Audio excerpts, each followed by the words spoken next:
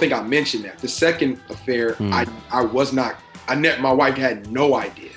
6 months or 7 months later, God woke me up one morning and said, "You have to tell her. You can't. The place I'm taking, you can't carry this with you, and you have to give her an opportunity to forgive and me to teach her forgiveness like me." And I'm like, "God, that doesn't make any sense. Like, I'm better, I'm good. Like, why would we do that?" And so he's like, "Do it." And he didn't tell me that we would have reconciliation, me and my wife. He didn't tell me that we would stay together. It was this idea of the husband's job is to return his wife back to God. Welcome to the Empowered Manhood Podcast, where men rediscover courageous masculinity. Pull up a chair as we gain strength from the stories of God working in the lives of ordinary men today. These men have discovered that in a world of superficiality and isolation, we need authentic brotherhood to gain strength for the battles we face every day. Brought to you by the ministry of CLC, which challenges men to an uncommon pursuit of Christ. Welcome to Empowered Manhood. Hey guys, welcome back to the Empowered Manhood Podcast. My name is Mike Hatch, and I am your host, and I will be joined shortly by best-selling author Chris Bollinger. Today, we are interviewing author Torres McLean. He is the author of a new book called Man Code: Breaking Free from Sexual Sin to Become the Man God Called You to Be. Man, it was an amazing conversation. I don't know what it is, but God seems to continue to bless us with some incredible guests. So a little background on Torres. Torres is the co-founder of the Hope Ambassadors with his wife, Kelly. And that's a ministry that equips Christians with the spiritual and practical tools to address the challenges keeping them from walking in their purpose so they can impact and serve others. When he's, of course, not helping fellow believers discover a life of purpose and intention, he's home in Detroit, Michigan with his wife, Kelly, and their 4 children. Now, before we get into that interview, I just want to thank you for listening to the Empowered Manhood Podcast. We are grateful for you, and it has been so great getting to know some of you, hearing from some of you. And again, want to encourage you, if you haven't reached out yet, please email me at mhatch@clchq.org. We would love to hear from you, get feedback from you about the podcast. If we're covering the topics and subjects that you want us to cover, we want to make sure that that we are covering things that you want to hear about and learn about. So reach out, give us your feedback. Also, remember, this is a listener-supported podcast. CLC is a nonprofit, and we need your support. So if that's something you'd like to do, if you'd like to help support CLC in our mission for discipling men, you can go to our website at clchq.org, click on the big blue donate button on the top right side of the homepage. And then it'll bring up a drop-down menu. You can pick a specific amount. You can pick a monthly amount, a custom amount. Just make sure you designate your donation to the National Fund, and then in the comments, say Empowered Manhood. That way we'll know it came through you and through the podcast. So, hey, so good to be with you guys today. Thank you for listening. This is going to be an incredible interview. Let's go ahead and jump into it. Here is now Torres McLean. Torres McLean, welcome to the Empowered Manhood Podcast. Oh, thank you. Thank you. Happy to be here. Yeah, we're excited to have you, man. So once again, as I said in the intro, you are the author of I want to say your most recent book, but it's your most recent and only book so far. Yes, but first one of many. We'll see. First one of many, maybe. But you wrote the book Man Code: Breaking Free from Sexual Sin to Become the Man God Called You to Be. And man, when I saw that book, man, when I saw the title of it, I resonated immediately. I know, Chris would resonate as well. And I'm just so grateful having, already talked to you for a bit before in preparation for this podcast, man. I'm so grateful for you and the work you've done to pull that book together. I think it's a message that is so critical to our culture, for men today. And so I'm really excited to hear more about your story, what led you to write the book. And then really, tell me if I'm wrong, but I kind of see that book as being the expression of those things that you learned and the experience you went through. Yeah. So, but anyway, let's start first of all, as we always do, with your fence post story. Yeah. And once again, for those guys who are listening for the first time, just imagine a fence along a property, and you've got the horizontal pieces, but those vertical pieces hold up the whole thing and mark those most significant moments or people in your life that make you who you are today. And so, Torres, share, if you would, a few fence posts with us so we can get to know you a little bit better. Yeah, no, thanks again for having me. I love just the whole concept of the fence post because it really is the story that brought me here. Otherwise, I wouldn't be here. And so, I was baptized when I was 18 years old. And from really growing from God drawing me in from his love and really to the point of really becoming a Christian and becoming a child of God. I didn't know anything about it from a headspace. It was just really our communication and talking to God through prayer, him really just drawing me in. And he led me, one day to accept an altar call and accept him as my Lord and Savior.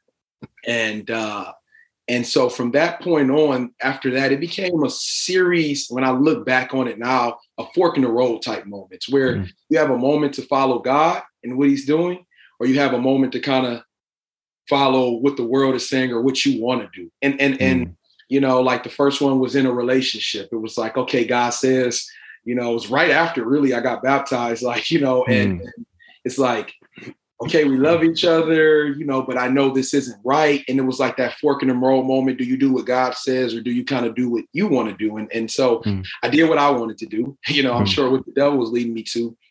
And, we had premarital sex and I can see a few of those moments kind of like forming right after like I was baptized. And I didn't have like a discipleship in my life. I wasn't, I was going to church, but it wasn't a consistent discipleship relationship that I had with one person or within like even a church type setting. And so, and I didn't have a lot of knowledge. And so what I found was it went like this for a few years where I was in a spiritual war and didn't know it and didn't have tools to really make godly choices and was relying on my own strength, which, I was a baby. I was a baby Christian. I had no real strength to do so. And so I would win those battles a lot, but really the way it went is when bad things were happening and God would wake me up and say, see, and then I would do good for a while. And then I would get work in the road moments again. And so really when it really took a shift, I would say it was probably 50-50, but like around 21, 22, when I started getting into serious life kind of type choices, getting ready to graduate from college. And what am I going to do with my life? And, even after graduating, work and just really like some of the stresses that come about, I started being in situations where I had fear, rejection, didn't know what I was supposed to do. And because of these fork in the road moments, when I was kind of lukewarm, choosing my own way, I was a little disconnected from God. And I know God is always with us, but I wasn't fellowshipping with him to really have his spirit to guide me and lead me. And so I was imploding from the inside out. And in the way that started to really manifest, and obviously not we all, but men at times can struggle with sexual sin or desires to do things that are unholy in that regard. And so that's an independent issue. I don't want to ever make an excuse. But what I found is with that already kind of existing in me, I found partying and drinking and having sex with women really became my outlet. And it was strengthened by my own fleshly desires to obviously want to have sex with women. But it was a lot more. And what I found myself is in serious bondage because those things became my idol. It became the way that I dealt with fear instead of God. It became the way I dealt with, and I kind of getting a little ahead of myself. But the point is this dichotomy of me realizing that I was not being who God called me to be. And I was growing farther away from that 18-year-old kid that got baptized. But at the same time, I was still doing what I didn't desire to do. And I lived like this from my whole mid-20s, just this dichotomy, internal war of trying to make the right choice, not doing it. And I had my wife at the time was my girlfriend, and she didn't know I was living like this, and I was trying my best to keep it from her, but living this double life, and it was destroying me, you know. And when we you real quick, I'm sorry. So just to clarify, so you had your current wife now was your girlfriend at the time. Yes. She didn't know that you were partying and having sex with these other women. Is what you're saying? No, right? well, she knew I was like partying and things like that. And me and her, honestly, we would try to do best, but we were actually having sex as well. But yeah, but she didn't know that I was cheating, and she didn't know that I was having sex with other women. Maybe I was going out with the guys and things like that and drinking, but she didn't know that I was struggling with this issue of sexual sin. And so the guilt from hiding it from her, minus adding on the guilt of, the conviction from God, but then still doing the same thing. It was destroying me literally. But I just kept kind of trucking along this way. And so finally me and her, we got pregnant when we were around 26. We had our son, and then 10 days later we got married. And then I actually went off into, got a new job that moved me away, and I went to training. And so for that period of time, because of the rigorousness of the training and kind of the separation, having a new family, there was kind of a calm in this war. And I think sometimes we think when we get married, like it'll all stop. And so for me, it kind of seemed like that. And but sure enough, us being a young family, us not really dealing with these issues or handling things the way we should be, we started having problems and just friction. And as soon as that occurred, along with the stress of a new job, I did what I always did, which was go out, party, and then I had sex with a woman. And my wife found out, and she found out, I would say she had the evidence, but I wouldn't say I was cornered. I had an opportunity to lie about it. But at the place I was looking at, I just said, what do you gain if you continue? Look how far you've come. You've cheated on your wife. And this is so far from the 18-year-old person that you thought you would never do something like this. And so I just kind of came clean.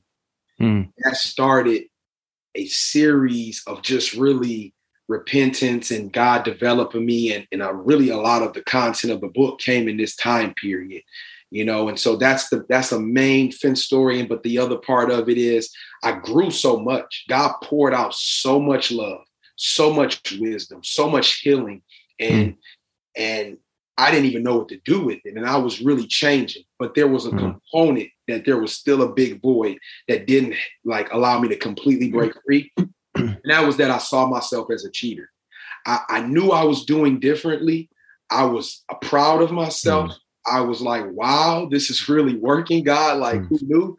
But I just saw myself as a cheater who was doing good. And so in the back of my mind, and I know the devil was whispering, can you really keep this up?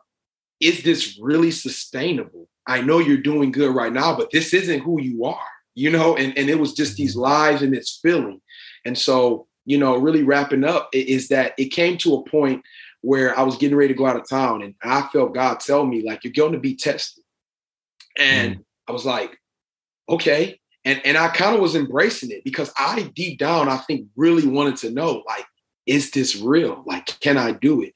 And when I went out, out of work, did the same thing, man. I failed, I drunk, and I ended up having sex with another woman. And so this is my second affair, but the difference, and I felt bad after the first one, but the level of conviction that came over me, I mean, instantly, as soon as I was done, I was a wreck and a mess. And I knew at that moment, I could hear clearly God telling me, you're not a cheater. You're a child of God who cheated. And you can continue to live like this or do this every now and then, but it's going to destroy you because you're a different person. And that was the identity piece that really solidified all the work I had been doing to let me know I wasn't just acting and doing good, but that this is who you are. This is who I created you to be. And the behaviors that you're fighting to display, and the work I'm doing on the inside is just a manifestation of who you are in me. And that broke me completely free. And that was, 5 years ago at this point, 6 years ago, maybe almost. And it's a whole different type of walk now. I'm strong in a way that I didn't know I ever could be. And it's really a testament to what God will do with the most broken places of us. And so, thanks for the opportunity to share. Man, praise God, man. There's so much you said in there too. I took a lot of notes. Exactly. Chris, you got some notes there, I'm sure. I got notes. I got all kinds of things I want to ask questions about. Torres, the first thing that you mentioned early on was that you got baptized at 18, but you recognize now, and maybe you recognize it then, that you really weren't being discipled. Can you talk a little bit about, what that was like and how that contributed to your struggles, and tell us what's happening now? Are you with a group of men now? Are you getting that accountability, that discipleship that you need, or is that still an area where you're really struggling? Right. No, great question. I didn't even know what discipleship was. My family, I grew up in a great family, a loving family, and they showed me the love of God. We were like churchgoers every day, and like biblical knowledge and discipleship. These weren't terms that I was familiar with. My relationship with God really established through seeing my cousin, praying about simple things like before we got ready to play video games. Hey, where's the video game controller? And I was like, you can pray about that. And so it was an organic growth, and I'm appreciative of that. But after I got baptized, I didn't even think anything differently. And I don't want to push it on anybody, because I believe the opportunities were probably there, but nobody pulled me aside, or I didn't know. I just got baptized and I went back to doing what I was supposed to do. And so, I think that if I had had a person I could trust, a person I could relate to say, not just teach me about the Bible, which would have been awesome, but really to let me know, hey, this is what's kind of you can expect moving forward. Like, this is a spiritual war, and you got to grow, and, just to point me, because I think I was blindsided by, you think you get baptized, you think you come to God and everything's just perfect. Really, I didn't even know about the devil in that context. And so, it would have helped. And now, I have a spiritual father, I call him pastor. And he's really been a godsend into my life. He's just somebody I can trust. Then on top of that, me and my family, we belong to a church, and we're, we don't just go, but we're connected and getting to know the people more and more and serving. And then just organic, even though like with you guys, like staying connected, whether it be men conferences or even me, I run a men's group where we're sharing ideas. And so I'm in the process of being discipled. I'm with a church who's interested in discipleship. And then I'm also discipling, and God is working in all those different areas to disciple me, And so, man, I truly believe in discipleship, and I truly believe the enemy's goal is to keep us alone and feel like we're the only ones going through the common things that we all face. Amen. I love how you verbalize your experience and describe what you can tell I can tell you've written a book, because you've done a lot of thinking about your process and putting pen to paper. That, I think, just in general, men, that's a side note, but like journaling, even if you don't write a book, just journaling, man, to be able to like come up with those words to describe what's going on inside of you are so important. And I'm hearing that from you, which is really cool to hear. But so one of the things I wanted to ask you about that you had mentioned, so I wanted to elaborate a little bit more on what Chris asked about, because I can see there possibly being a lot of men, at least that I've run into, who are in a very similar place that you just described, where they were lacking knowledge, or they were lacking kind of the being maybe in step with the Spirit, might be a way of saying it. And then and may have had some kind of spiritual foundation laid of some sort, but just don't have that. I don't know what's that missing piece. You know what I mean? And maybe that's the man code that your book talks about. But But I'm wondering how many, I'm sure you've talked to guys who've resonated with your book, and maybe related, right? Yes. Yes.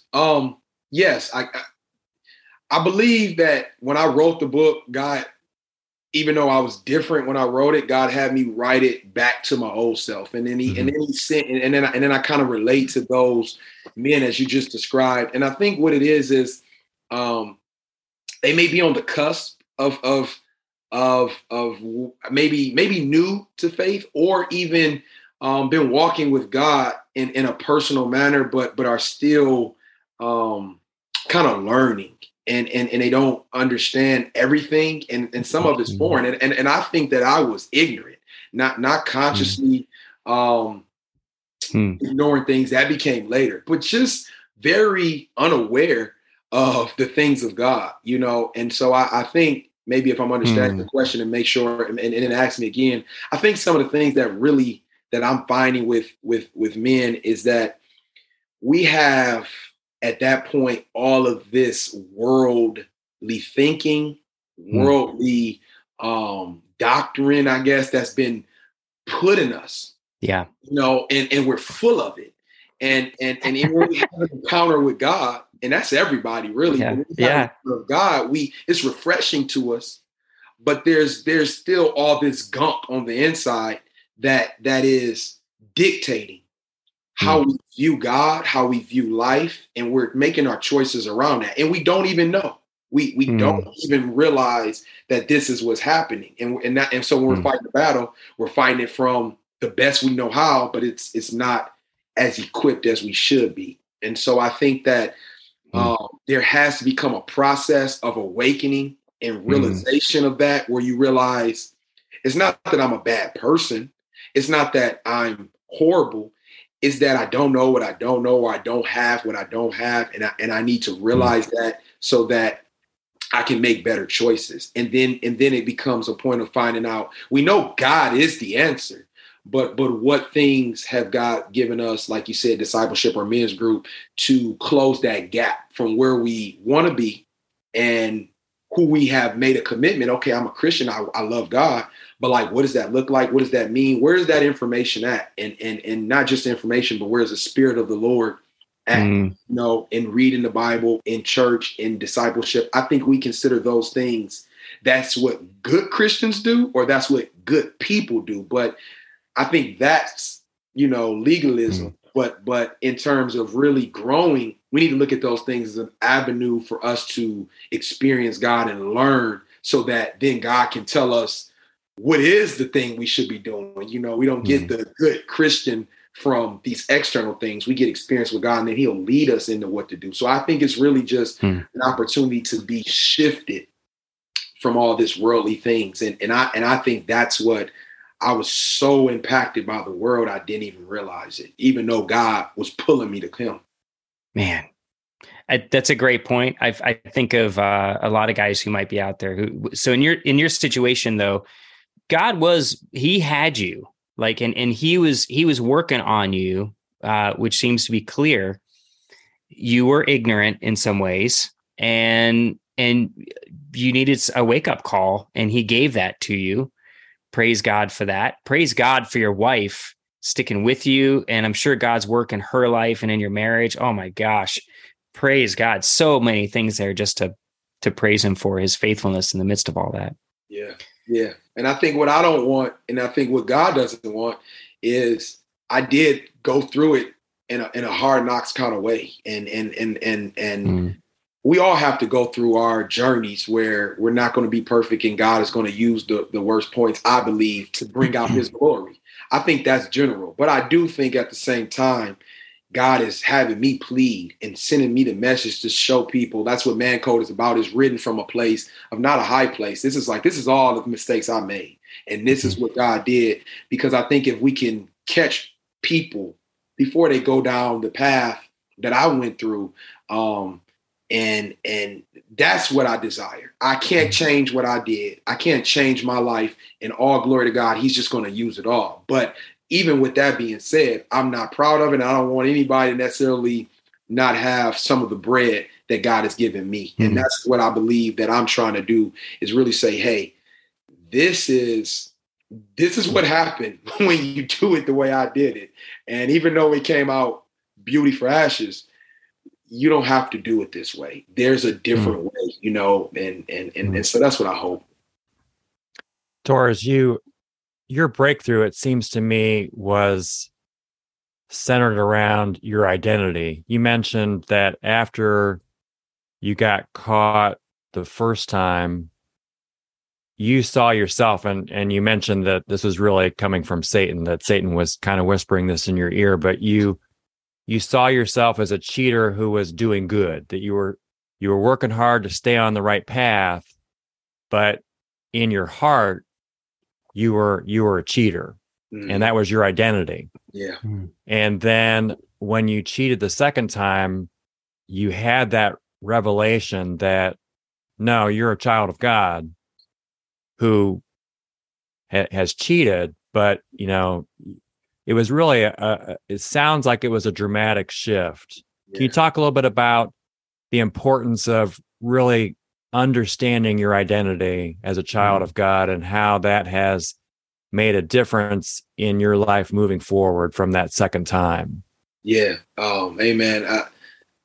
It was like, I say it like a stronghold, but it, came down from how I saw myself. But it was like my eyes I could see myself for who I really was. And in the book, I call it identity crisis versus identity in Christ. And what it really is when you are seeing yourself in a way that God hasn't created you, then it's almost like you're working against who you feel. And that feels like bondage. It feels like misery, because you feel like we're all called to deny ourselves, but you feel like you're fighting against the very core and DNA of who you are. And it makes the fight so much harder, because everybody wants to be who they are.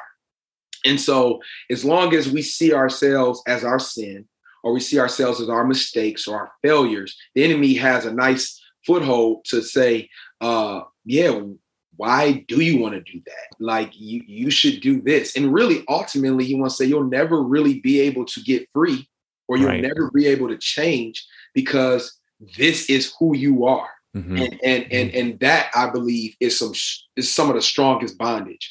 And so when we see ourselves in identity in Christ, God foreknew us when we was in our mother's womb, and he saw us as his child. Now, we had to go through the process of the revelation to it, but that's something established before we made a mistake, before we were ever, made a bad choice. And so when we know that this is how God sees me, and when I believe in Jesus Christ, I come into agreement with God, and I'm now a child of God.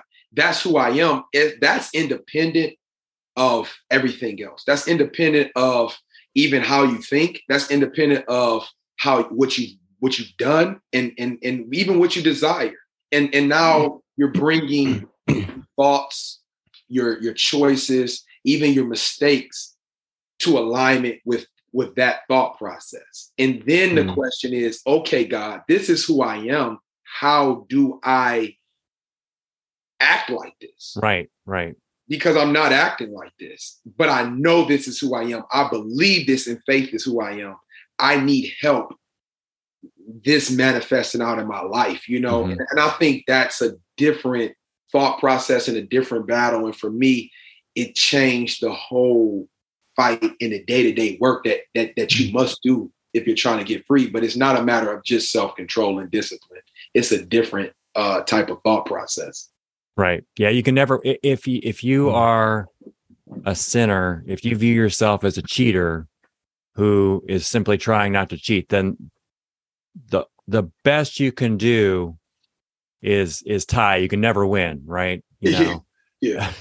So you're playing a sport or a game where you can't win, right? The best you can do is a 0-0 draw. Yeah.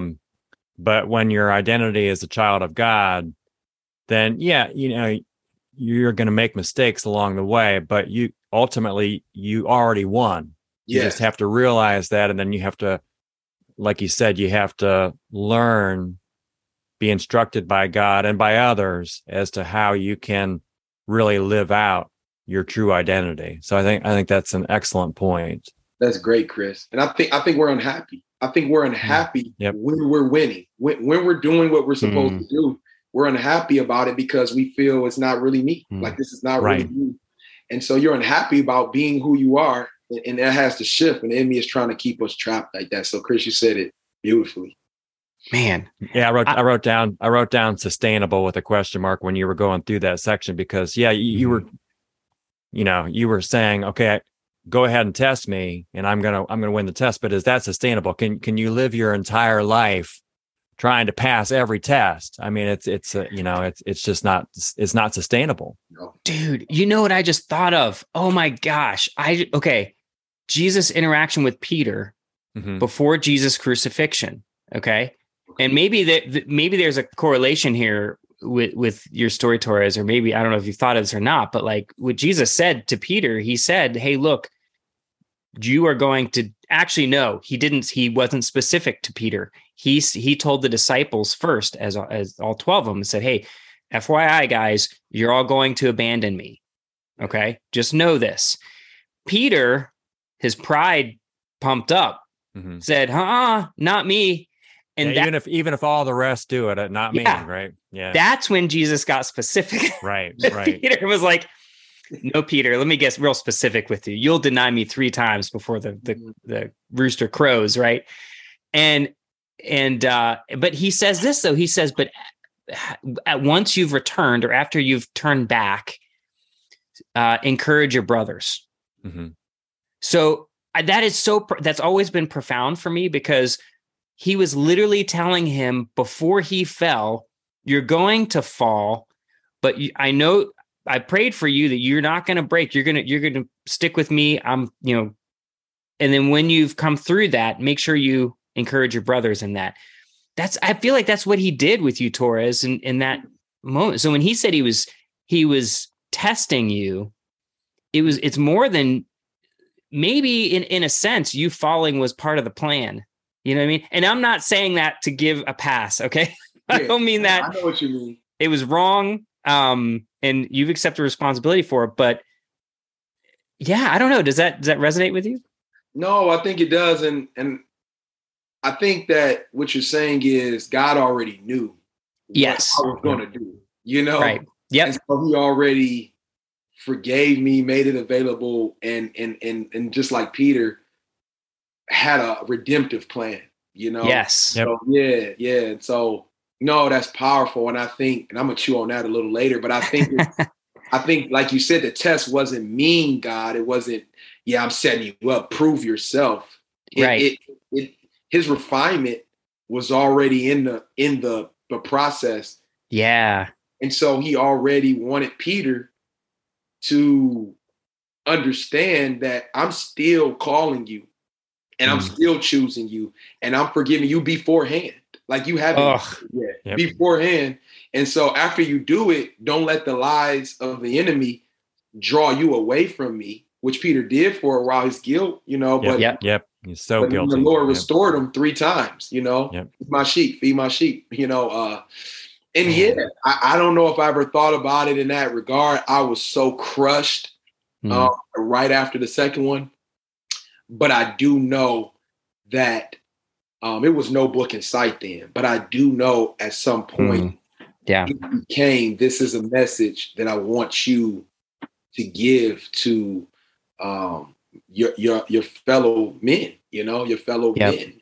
Yeah. That's a great segue. That's a great transition, actually. So turning to your book for a moment. Yeah.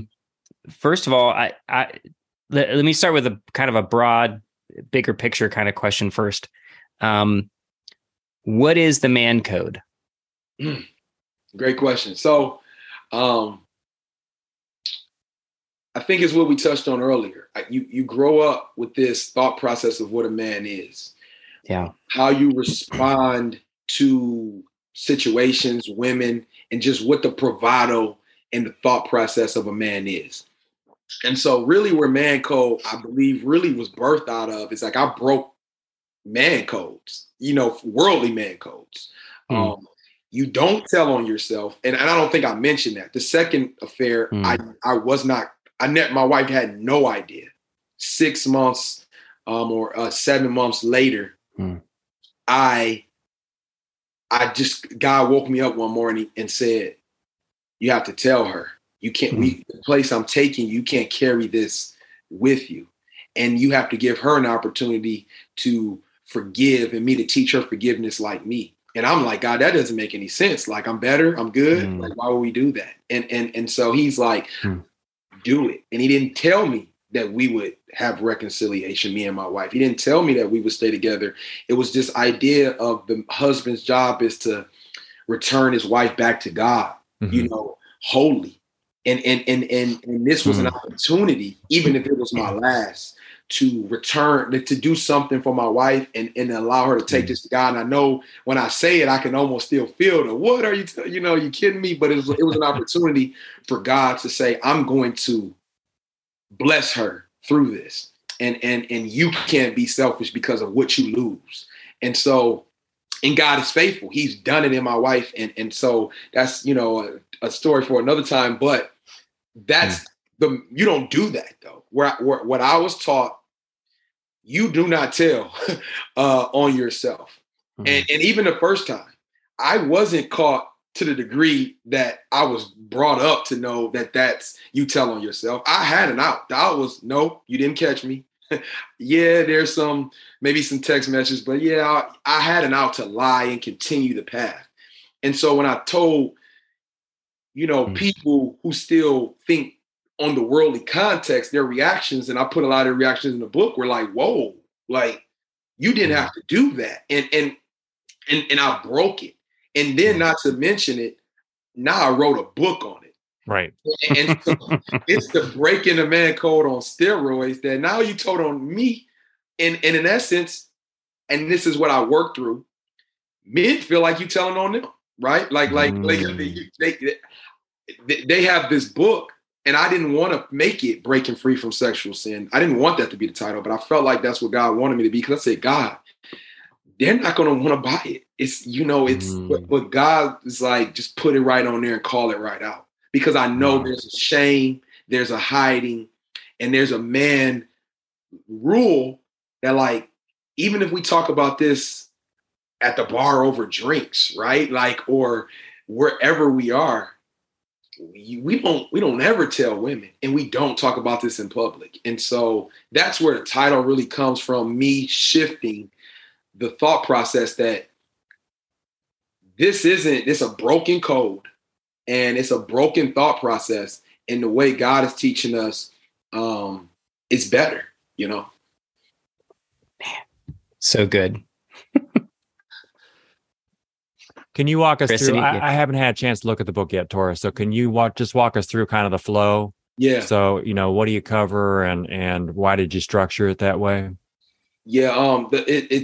It's almost, and it's been described this way too. It's almost like movie narrative type. I write my story, so it picks up right in the middle of my story, and telling my wife about confessing to my wife, and then it goes through kind of like what I was actually feeling and living, and then it kind of backtracks, takes us back to some of the things I was talking about 18, and it's kind of what I felt the Spirit was leading me was to show the dichotomy, to let people see both sides of Taurus, and that it's not as simple as you're just a cheater. It's not as simple as you're just a bad guy or a good guy. There's this internal war going on in men. And to really describe that. So I describe a lot of that out with like background on my life, and where you can see the flesh growing, where you can see the Spirit growing, where you can see God develop me. And so I go through like a narrative that I hope to draw readers in, and it has, to the story to where they can see themselves in there, kind of break down the fear that is just preaching at you, and it to be transparent enough. But it's all about me. We're not talking about you. We're talking about me. And hopefully God will show you where you relate in my story. And so that's like the first 3 chapters. Okay. And then it gets into the battle of the sorrows, which is really okay, I showed you my story and the devastation of it. Let's talk about how to come out of it. And the battle of sorrows is the first step, where it's talking about breaking condemnation and shame, because the enemy that'll keep you doing the same wrong things, even when you don't want to. And then it goes into flesh versus spirit. And then it goes into, we talked about identity, and then the root issue. And so after that, and then there's a section called Decoded, where it just gives you time to like kind of decode everything you read and take notes in the back. And so that's the general outline of the book. I really like that approach, Torres. I mean, I think that, and I've heard other people talk about this, how story is so important. You know, your story, my story. I think that stories unlock so many things. So if you just come in and say, hey, here's my 4 points, you know, point 1, point 2, you know, I think that has nowhere near the impact of your approach, which is, let me tell you my story. Because men and women too, but men see themselves in someone else's story, and they can relate it to their own story, and they can relate it to God's story. And if you talk about how God, where he shows up in your story, then I'll start to see, hey, you know, God was with me in this part of my story. I didn't see it, but now that you've revealed that in your story, I can start to relate it to my story. And I think that's very powerful, because it's how we relate. It's how we relate to each other. Yeah. It's how we relate to God. It's, you know, the Bible is one big story. Amen. It's composed of a lot of little stories, but you see the continuing story throughout it. Yeah. So I want to applaud you for taking that approach, because I think it not only helps men get into your book, but it unlocks so many other things when you start off with your story. Man, amen, Chris, and I appreciate that, and I think that's so true. You know, and the kind of my message when I was writing is decrease so God can increase. Right. And God would not let me write it with all the good stuff I learned without putting in all my mistakes. And people are reading it in like a day. And I mean, it's not a huge thick book. It's 130 or 40 pages. And I tried to write it. I wasn't even a reader until a few years ago. And so I wrote it, but people are reading it fast because I think it's disarming. It's disarming. It's not coming at them. And I think it's because people see a human writer and a person that's really right there with them. Like, you know, I'm just a guy that God pulled out of the mire that I got myself into. And it's really just a story of just, for me, the part I love about it's the gospel. It's really a story about God and what he can do. And it was a process getting to the place where I would share all my stuff, you know, and it's very transparent. It's very, very transparent. I didn't share every single detail, and it's not vulgar, but it's honest, and it's things that I didn't particularly as a person want to put myself in a vulnerable position for people to know, but I had to because I wanted people to see my human relatability, so they knew that when I tell you the good stuff, understand that I've been in the fire as well. I've been in the bad place, you know, and so I'm not talking above you. I know exactly what you're thinking and what you're going through because I was it, you know. Right. It's huge. We need to reflect Christ. We need to point people to the one that's the ultimate provider, the one we're ultimately dependent on desperately. And we got to watch. It's so easy with our egos to kind of make it about us and say, hey, look at what I did and follow my 3 rules of this or 5 steps to that. And it's not that simple. It's so much messier. Life is hard, but God is faithful. And it's finding him in the mire, like you were talking about, where he comes through for you. Talk a little bit about, if you would, and I feel like we're touching on a little bit here, the flesh versus the spirit. If you wouldn't mind unpacking a little bit of that chapter in your book. I think I have a good idea of what you mean, but I'd love to hear how you verbalize it. Yeah. And so as I described that dichotomy of myself, I described there's two Tauruses. There were two Tauruses. There was a spirit-led Taurus, spirit man, and then there was a fleshly man. And at the time, in the thick of the battle, my flesh man was like 6'4", 230 pounds, all muscle. and my spirit man was this tiny little scrawny guy that there's no way he's winning these not just day to day, but the intricate battles in the daytime, in the middle of the day. And so what God really showed me is that you are what you eat.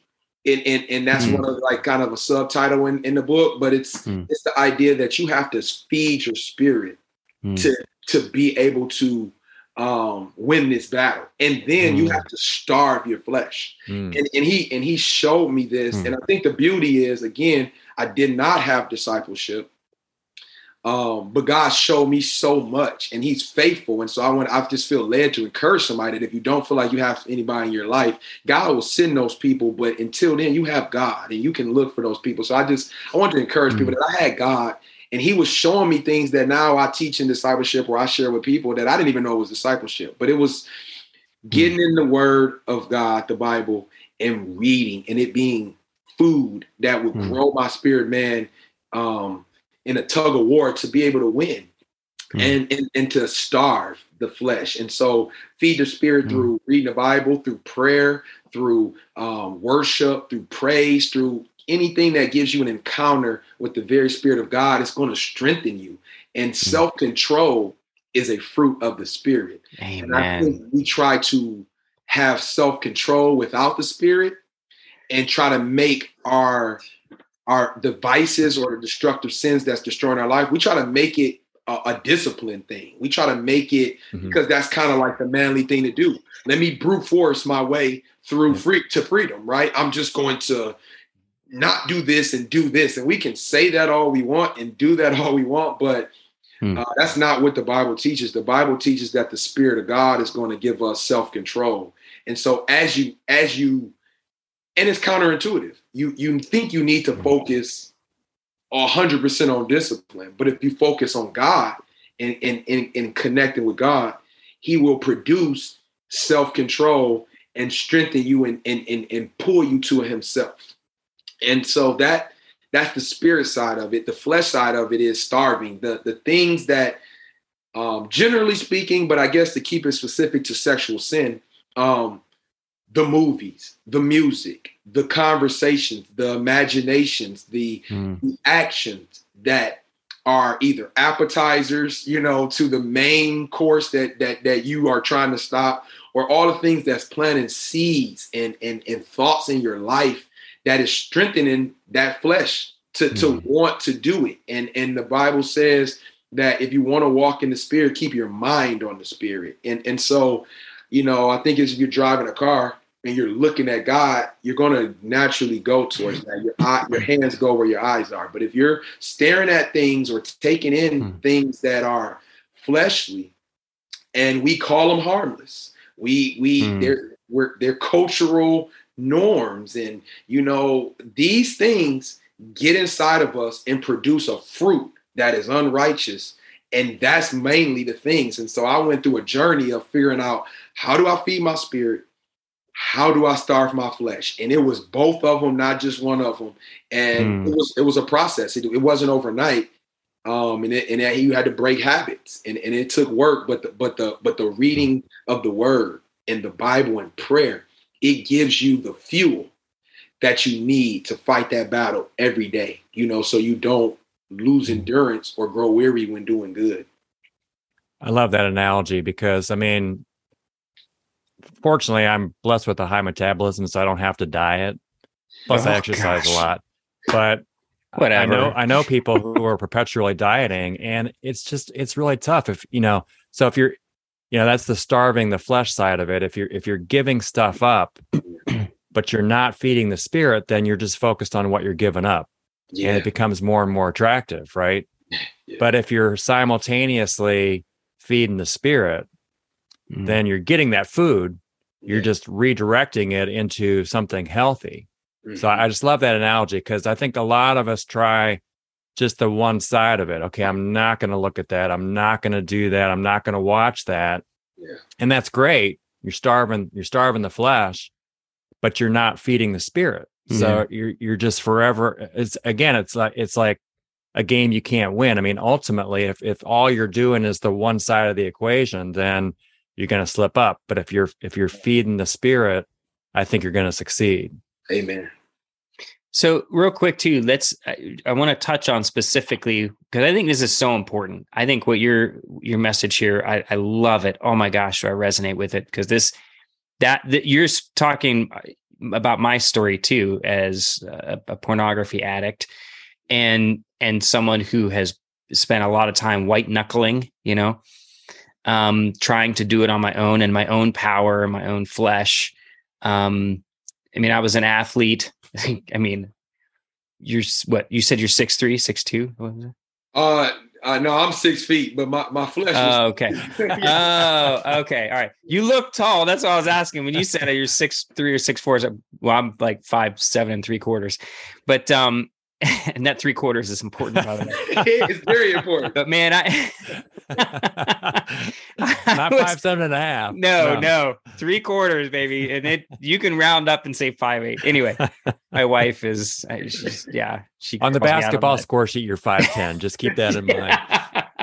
That's right. But I'm just used to putting a lot of faith in my bodily ability. You know what I mean? I was just so naturally like, we were all athletes here. So like, what it is like to walk out there and just be like, all right, let's go. Not everybody's like that, but it can actually sabotage our efforts when it comes to our growth in our faith. And I think that's just so important. So what I wanted to touch on was what does it specifically look like to feed the spirit? Mm-hmm. I guess that's my question. And you can share some, and I'm sure we may come up with ideas too, but I'd love to hear your thoughts first. Yeah, I guess I'll start micro or very specific. And so with the sexual sin, you starving like you guys are talking about. Chris was talking about the behaviors or the thought process or the activities, but specifically going to the Word of God and finding scripture that counter to what you're doing that isn't godly.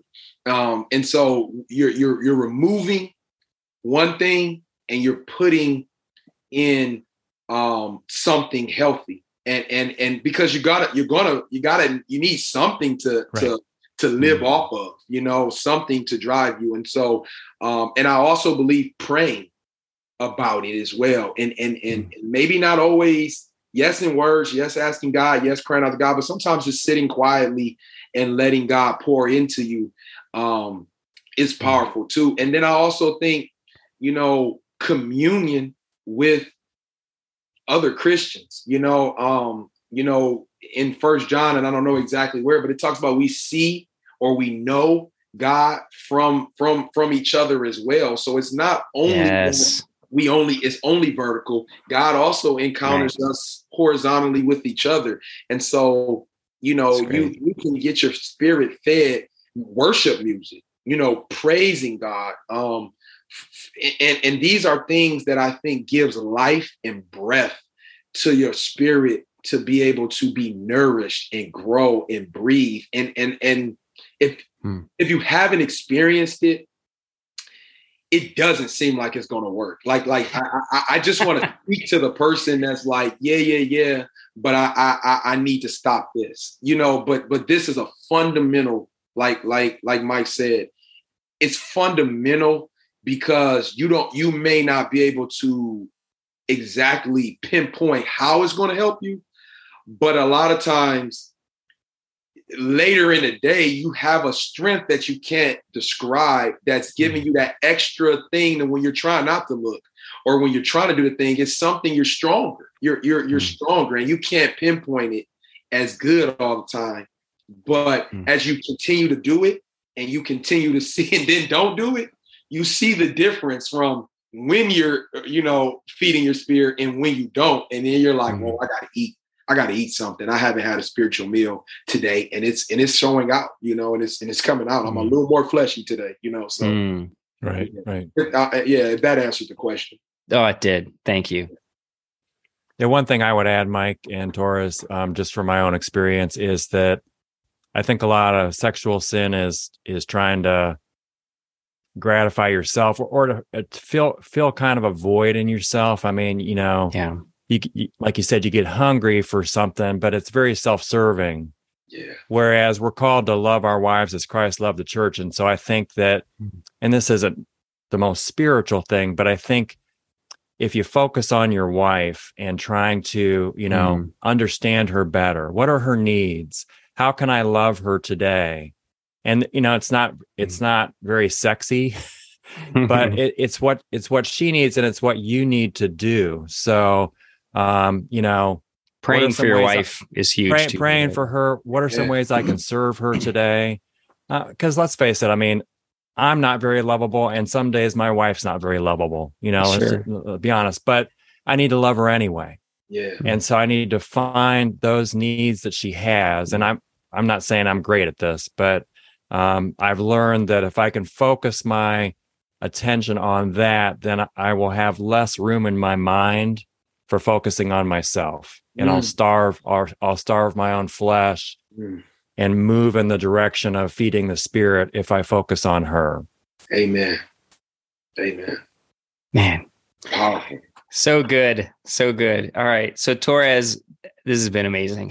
I'm so grateful for you, brother.